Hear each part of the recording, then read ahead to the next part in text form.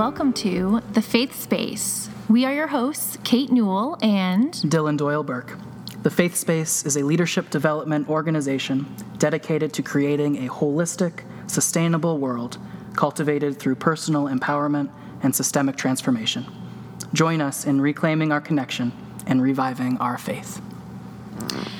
Our guest today is Senator Jeff Bridges, Colorado State Senator from District 26.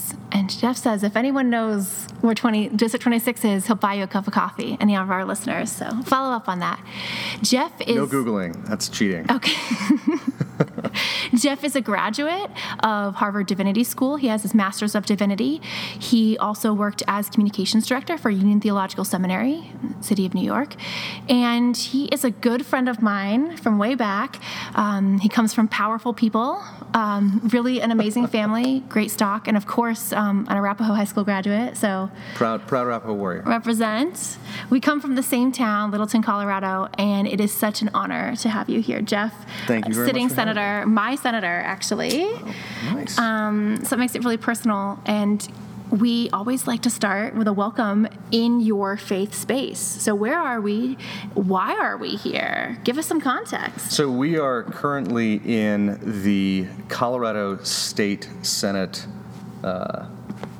Full stop. We are in the Colorado State Senate. This is where the magic happens. So the walls are red, which I find a little oppressive, but apparently the walls in the Senate are red, and in the House they're green, because in the House of Lords in England the walls are red, and in the House of Commons in England the walls are green. And so when folks were deciding what colors to paint the walls, they based it on that. And I overheard that from a tour guide as I was working at my desk one day. So I hope that's true. But that's what the tour guide said. Do you feel like anyway. a lord in this space? Oh, it is a very different place from the House. So I was in the State House for 2 years. The comparison I use is the House is like a middle school. It's really energetic, and there's cliques and all the other things that go with middle school. And then the Senate is more like a one-room schoolhouse. You are just, everybody is in everyone's face all the time, and everyone is just so important. And if you doubt that, then just ask, and they will let you know how important they are. So it's a totally different feel. It's half the people, but it feels like a much, much smaller group. The possibilities here are very different from the House. It is very special to be able to have a podcast recorded in the Colorado State Senate I hope room this is okay. on the floor. I hope I don't get in trouble for this later. Oh, it's okay with me. You're a So. lord. You're a lord here, Jeff. That's right. So I don't know. or should we say Senator Bridges? I mean, Senator Bridges, that's true. In these parts. It's fine if you call me Jeff. Jeff. Yeah. Jeff the Senator. Or Senator Bridges, if you prefer, or El Duderino, if you're down to the whole brevity. So this is something I did want to clear up. So you are not the musician. The actor? Yeah, is he released an album at some point? He did release an album. You're right.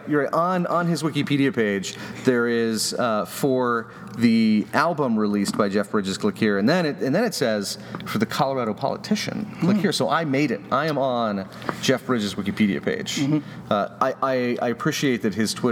I moved quickly on the Twitter, and I got at Jeff Bridges, and he is. I really hate that real Jeff Bridges. That would be like very insulting, because I'm a real Jeff Bridges. I think anyone that has that in their Twitter profile is probably compensating for something. But I am Jeff Bridges, and he is the Jeff Bridges, and I will give that to him. He is the Jeff Bridges. That's just facts. No, you're definitely a Jeff Bridges. I'm a Jeff Bridges, a dude, not the dude. Right. Yeah. So anyway, going back to where we are. So we're in the state Senate. And you name this as your faith space, or a faith space. A faith space. I think that if we are the hands and feet of God in the world, and in a democratic republic, in a representative democracy, we are as citizens. The government is of the people, by the people, and for the people. And again, if we're the hands and feet of God in the world, and the government is us, then this is where we practice caring for each other. This is where that hands and feet of God in the world comes to life. This is where we work. This is where we do that work. I think more so than in any other form of government, we have a responsibility to work towards justice. I couldn't agree more. I feel like I grew up in this building as well. I started working here at 18. But it's really, you have a different perception because you came from seminary. So you have a master's of divinity. So I see how that ties in a little bit here, but can we backtrack a little? Why did you go to seminary? Did you want to be ordained? And what is your tradition? What is your theology a little bit around? Sure. So I will say I'm the only member of the legislature right now with a Master's of Divinity. So just me. And I'm a Democrat, so figure that one out. And my sort of faith background, my story is in high school, so I went to Arapahoe. I grew up sort of agnostic and went to Sunday school with some friends of mine on Wednesdays. That's when it was, at Arapahoe, just to sort of figure out what... As you do, you think it would be on Sunday, but... You think Sunday school, Wednesday. Yeah, and just, try to explore youth pastors, God bless them, they did not have the capacity to answer the kinds of questions I had. And so that didn't really take. Went to college and took a class on the binding of Isaac. Actually, the class was called Quest for Justice, and one day we studied the binding of Isaac. And through talking about what happened in that story, the professor described Abraham as having this voice in his head, and the voice was telling him crazy things, and he had to decide either he was insane or this really was God. And there was no reason to believe one or the other. It was a choice that he had to make. And so that was the first time I really saw it as a choice, right? Like faith is neither rational nor irrational, it's irrational. It's not like the lights are off in a dark room and you believe that there's a black cat somewhere in the room, and if you could just turn the lights on, you'd see the cat. There is no cat. It's not the kind of thing that you can prove. It's something that you either choose to believe or not. And that was the first time that possibility ever really was open to me. And then I was in D.C., and I was very unhappy and just wanted to go experience something beautiful. And so I went to the National Cathedral in D.C. for an evensong service. And it was this beautiful choral service in one of the most beautiful places in the world. And there was a woman presiding, and she talked about social justice. And it was the first time I ever left a church feeling closer to God. So I'm like, what is this place? And looked into it. It's an Episcopal cathedral, and looked into the Episcopal Church. For historical reasons, the Episcopal Church is much more focused on the questions than the answers, having to do with Bloody Mary and Queen Elizabeth and conflicts between the Anglicans and the Catholics. And Elizabeth said, just go to church, stand up, sit down. I don't care what you think you're doing while you're there, just do that. And so even more so than a lot of other traditions, Episcopalians believe that we're one body because we share one cup, not because we all believe the same thing about the cup. So it's not about that belief system so much as it's about the liturgy and the structure. And so I got really drawn in, went to catechumenate, which is sort of like Episcopal training for folks who are joining the church. And the first class was on sin. And I'm like, well, here we go. It's a heck of a way to start. Yeah, right. And so by the end of the class, the definition of sin that we came to was anything that gets in the way of the relationships that God wants you to have with other people, with yourself, with God, and with creation. And I'm like, that's great. It's super contextual, and it's not gluttony, sloth. It's not this list of things to do and not do. It's situational. It's contextual. It's also not blind faith, and it's not defined as some sort of creed that you have to recite. You get to define it to a certain degree. Exactly. The catechism for Catholics is very large. The catechism in the Episcopal book of the Book of Common Prayer is like pages, and it just asks questions and leaves the answers pretty open. And I love that. I love that about my faith tradition. So I joined the Episcopal Church, and then the lessons were over, and I wanted to keep learning. I mean, I had a whole lot of years to make up for it. And so I applied to divinity school. And for me, I looked at some other places, but it really came down to either Harvard or staying here at home and going to Iliff. And so Harvard let me in, and if they're dumb enough to let me in, I'm not dumb enough to say no. So I did 3 years at Harvard to get my MDiv, and it was fantastic. I loved it. I joked that it was penance because I'd worked on a lot of political campaigns before then, but it's only sort of a joke. Campaigns can be really hard on the soul, as you know very well, with your experience there. But you also met the love of your life. I did. In seminary. Who is a badass woman in her own right. She is. Much Soon to smarter be than I am. Dr. That's right. Bridges. That's right. Dr. Anne Marie Macikas Bridges. Yeah. She's amazing and much smarter than I am. And in politics, people always introduce their beautiful wife or something like that. And I always introduce my brilliant wife. And she is also beautiful. But people who haven't talked to her sort of snicker at that because it's politics, and there's still much sexism in the world, believe it or not. Wow. Oh, I'm Yeah, so I shocked know. to hear this, Jeff. It's really, whoa. We experience it. And then they talk to her for like a minute and a half, and they realize that she's getting her PhD at Harvard, and they're like, oh no, she really is brilliant. And she really is smarter than me. That's fine. I'm very smart. I have no, it's not like I'm not self-deprecating in that. She's one of the most intelligent people I've ever met. Has she impacted your faith journey? Huge. Yeah, she's deeply Calvinist. And so it's interesting when Bloody Mary, Queen Mary, was on the throne, a lot of the folks that had sort of founded the Anglican tradition escaped to Geneva and hung out with Calvin. And so there's a lot of Calvinism. When they came back, there's a lot of Calvinism sort of woven into the Anglican Church. And the Episcopal Church is the Anglican Church in America. We're the Episcopal Church because the Anglicans wouldn't give us a bishop. But the Scottish Anglicans, the Episcopalians, would give us bishops so we could make our own bishop. There's all sorts of rules about how many bishops it takes to make a bishop. Anyway, so the Episcopal Church in the United States, they didn't want to give us that power. So we're the Episcopal Church. But you and Anne Marie are both Episcopalian. No, she is Calvinist, and she grew up in the Dutch Reformed Church. She went to Denver Christian, and so she's deeply Calvinist. She doesn't like church though. I hear that. Yeah. I also do. I hear that. I do strongly. I like high church. I love Of high course, church. you're Episcopalian. I know, That sounds, it's great. It's the singing with your hands in the air about Jesus that just really feels that. I will say too. That chafes for me. I want to share with our listeners, just because we love stories. We had another couple on who was also spiritual as well.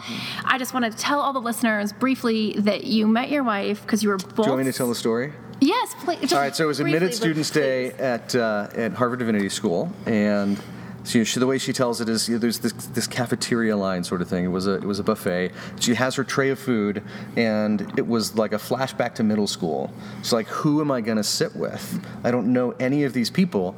And from across the room, she sees a guy wearing cowboy boots, and so she comes up and she goes, "Hey, nice boots."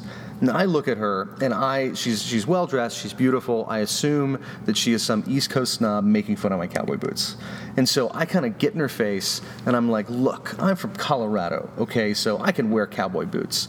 And she gets right back in my face and says, "Yeah, I'm from Colorado too, and I like your boots."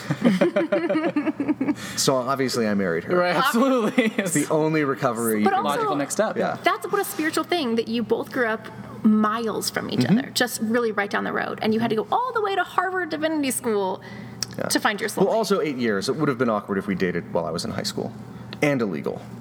Oh, yikes. Yeah. Sure. Yeah. Okay. Let's stay clear of what that means. But do you view it as like a spiritual, I don't know, I actually don't know what the Episcopals believe about things like fate, or what you personally believe about things like destiny, fate, or soulmates. I don't know. I mean, I think this is true for a lot of people. It goes in and out. There are times when I'm feeling more connected to the divine, and there are times when I really struggle and I'm really angry. About a month after my first election, my younger brother passed away from a heart attack. Just super random, no drugs in his system, anything like that, just heart attack at 27. And so you look at that, and it's been a hard relationship with God from there.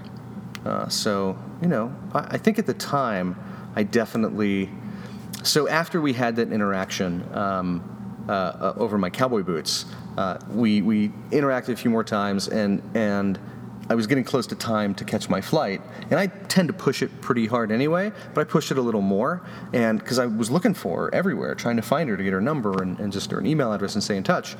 And as I was walking back to the cab stand, this is back before Uber, so I was walking back to the cab stand in Harvard Square, and I was like, all right, God, if you don't want me to know this woman right now, then I get it, that's fine.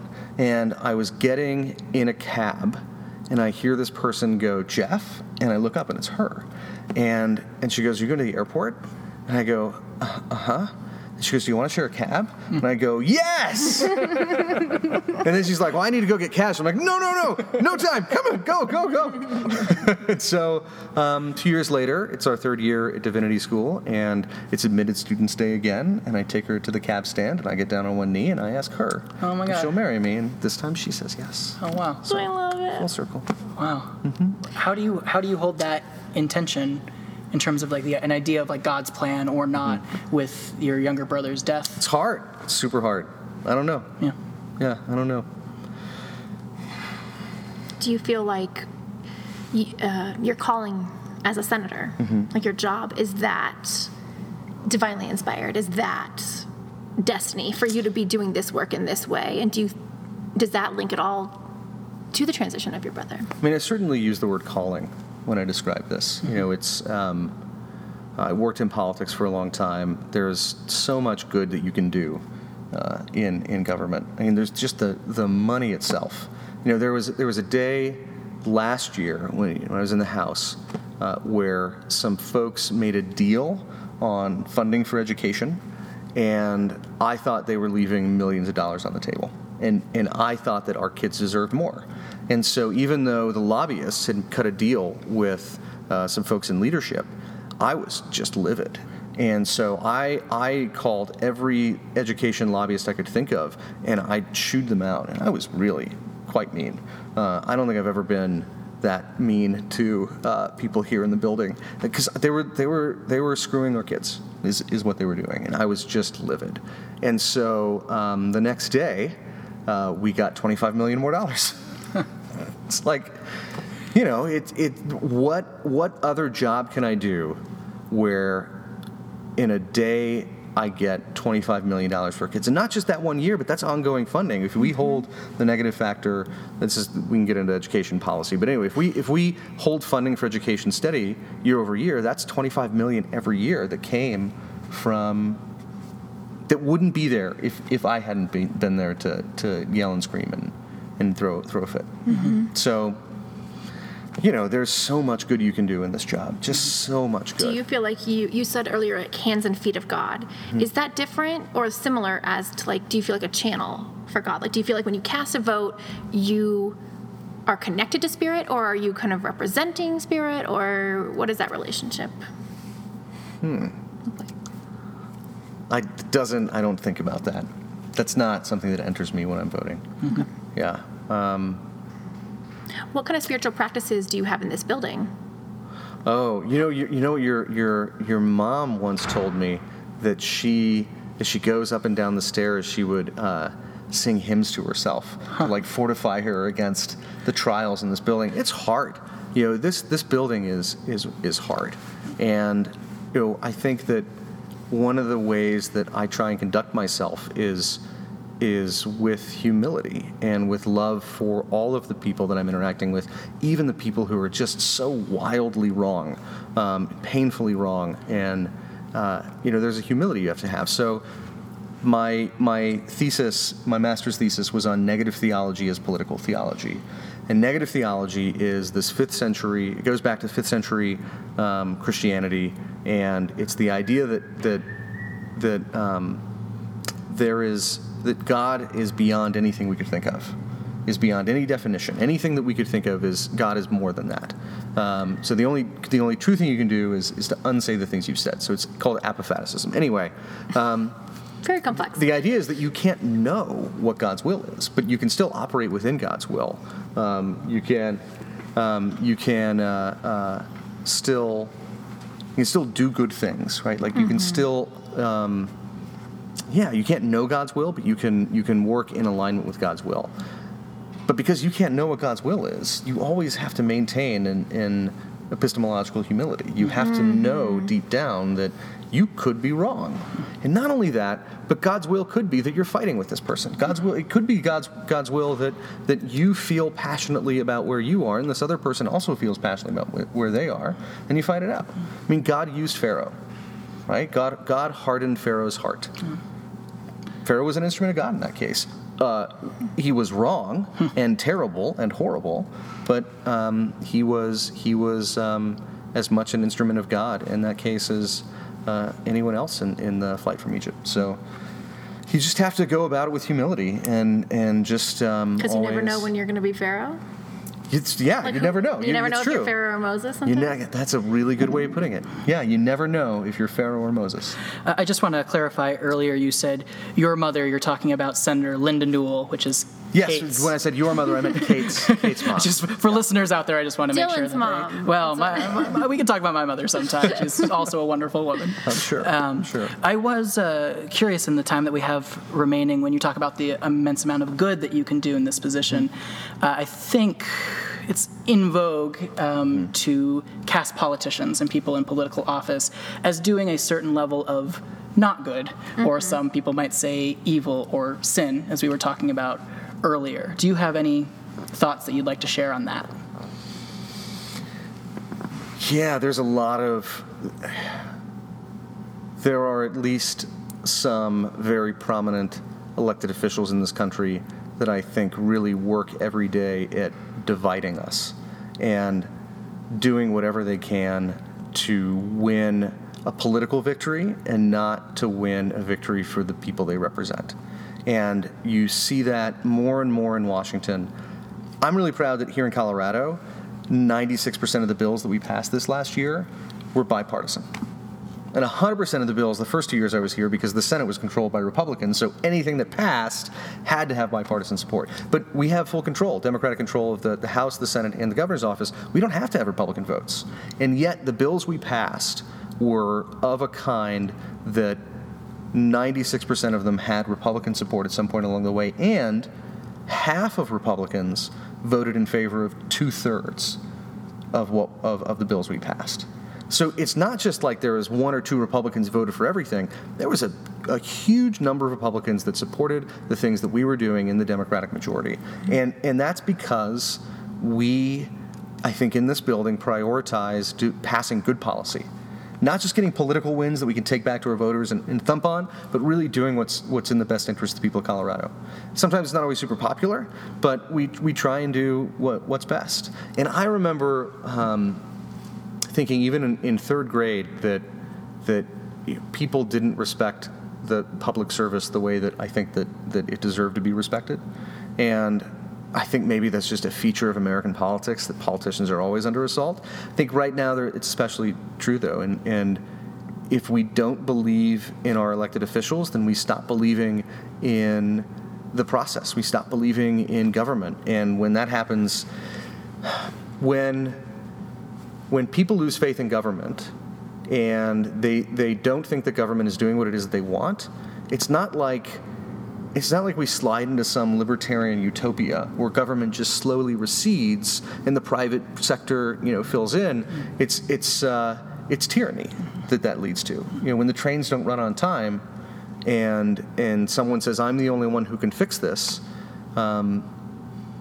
that's not conducive to the future of democracy. And even though, as Churchill said, democracy is the worst form of government, except for all the others, we haven't found something better. And I know there will be some people saying, we live in a republic, not a democracy. Well, we live in a representative democracy, which is a form of democracy. So yes, it is correct to say we're both a republic and we are a democracy. So you can Google that if you want to, but either one is accurate.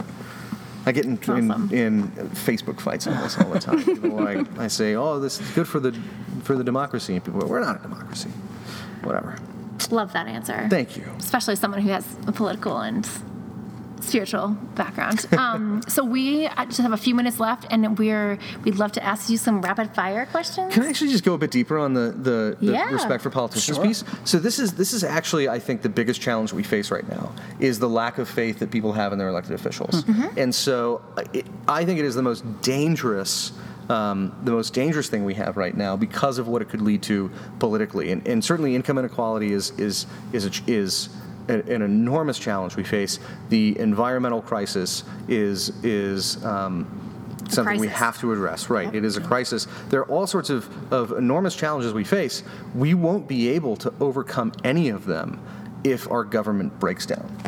So I think that the biggest challenge we face is restoring a sense in folks that they can trust their government. And so And you use the word faith in. I mean, I think that's... So you're on the Faith Space podcast. I just wanted to pull that out. Good tag. Yeah, thank you. That's good. So, when I knock doors, I work really hard to listen. The way we knock doors on my campaign is not knock, knock, read the script, can I count on your vote? The way we knock doors is knock, knock, hi, I'm Jeff Bridges, I'm your state senator. This last year I got $500 million for education. We're working on transportation and would love to hear what it is that you care about.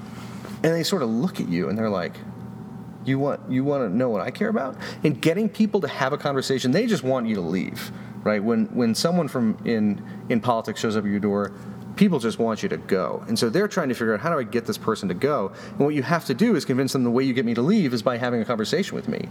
And then once they start having a conversation, they don't want you to go. Mm-hmm. And it's a totally different experience for them. The way most campaigns knock doors is super dehumanizing.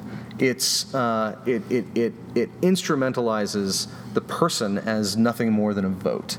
And it instrumentalizes the door knocker as nothing more than the seeker of that vote. And what we really try and do is have connections between people. It is about the person knocking the door and the person whose home we're knocking and making that real. And if afterwards we go back and we send postcard follow-ups. We say, great talking with you, and getting a handwritten note in the mail, I think that just changes the way people think, changes their interaction. And so in everything I do, I try to do it in a way that shows people that they can trust in their government. And if you don't vote for me, it's fine. I still represent you. I'm not one of those people that only cares about the people that voted for them. And if that's how you act in government, then you shouldn't be in government. We got to defeat those people. There is real evil out there, and there is real structural sin, and we are enmeshed in it, and we need to fight it, and we need to win. And part of how we do that is by rebuilding those connections. Mm-hmm. And it sounds like that's part of what we do as the Faith Space is leadership development. It seems like that's part of your leadership style as well, as building those collaborations, those partnerships. Yeah, community. It's the idea. Yeah, I try. I do my best. Put myself on everything that's out there. Nobody ever calls. Sometimes I don't respond to emails and text messages as quickly as I wish I would. I could do better. I could always do better. That's humility. That's the humility part. Right? Humility. I could be better. Yeah. Can we ask you just a couple rapid lightning round? Let's go. Lightning round. Yeah. So it's like complete the sentence. Oh, okay. I can't see that far without my glasses. So my relationship with Jesus is complex and ever evolving. Okay. Best bill I sponsored last session. Full day kindergarten for every Colorado kid. No question on that one. My favorite Bible verse or story. Parable of the Good Samaritan. Least favorite Bible verse or story.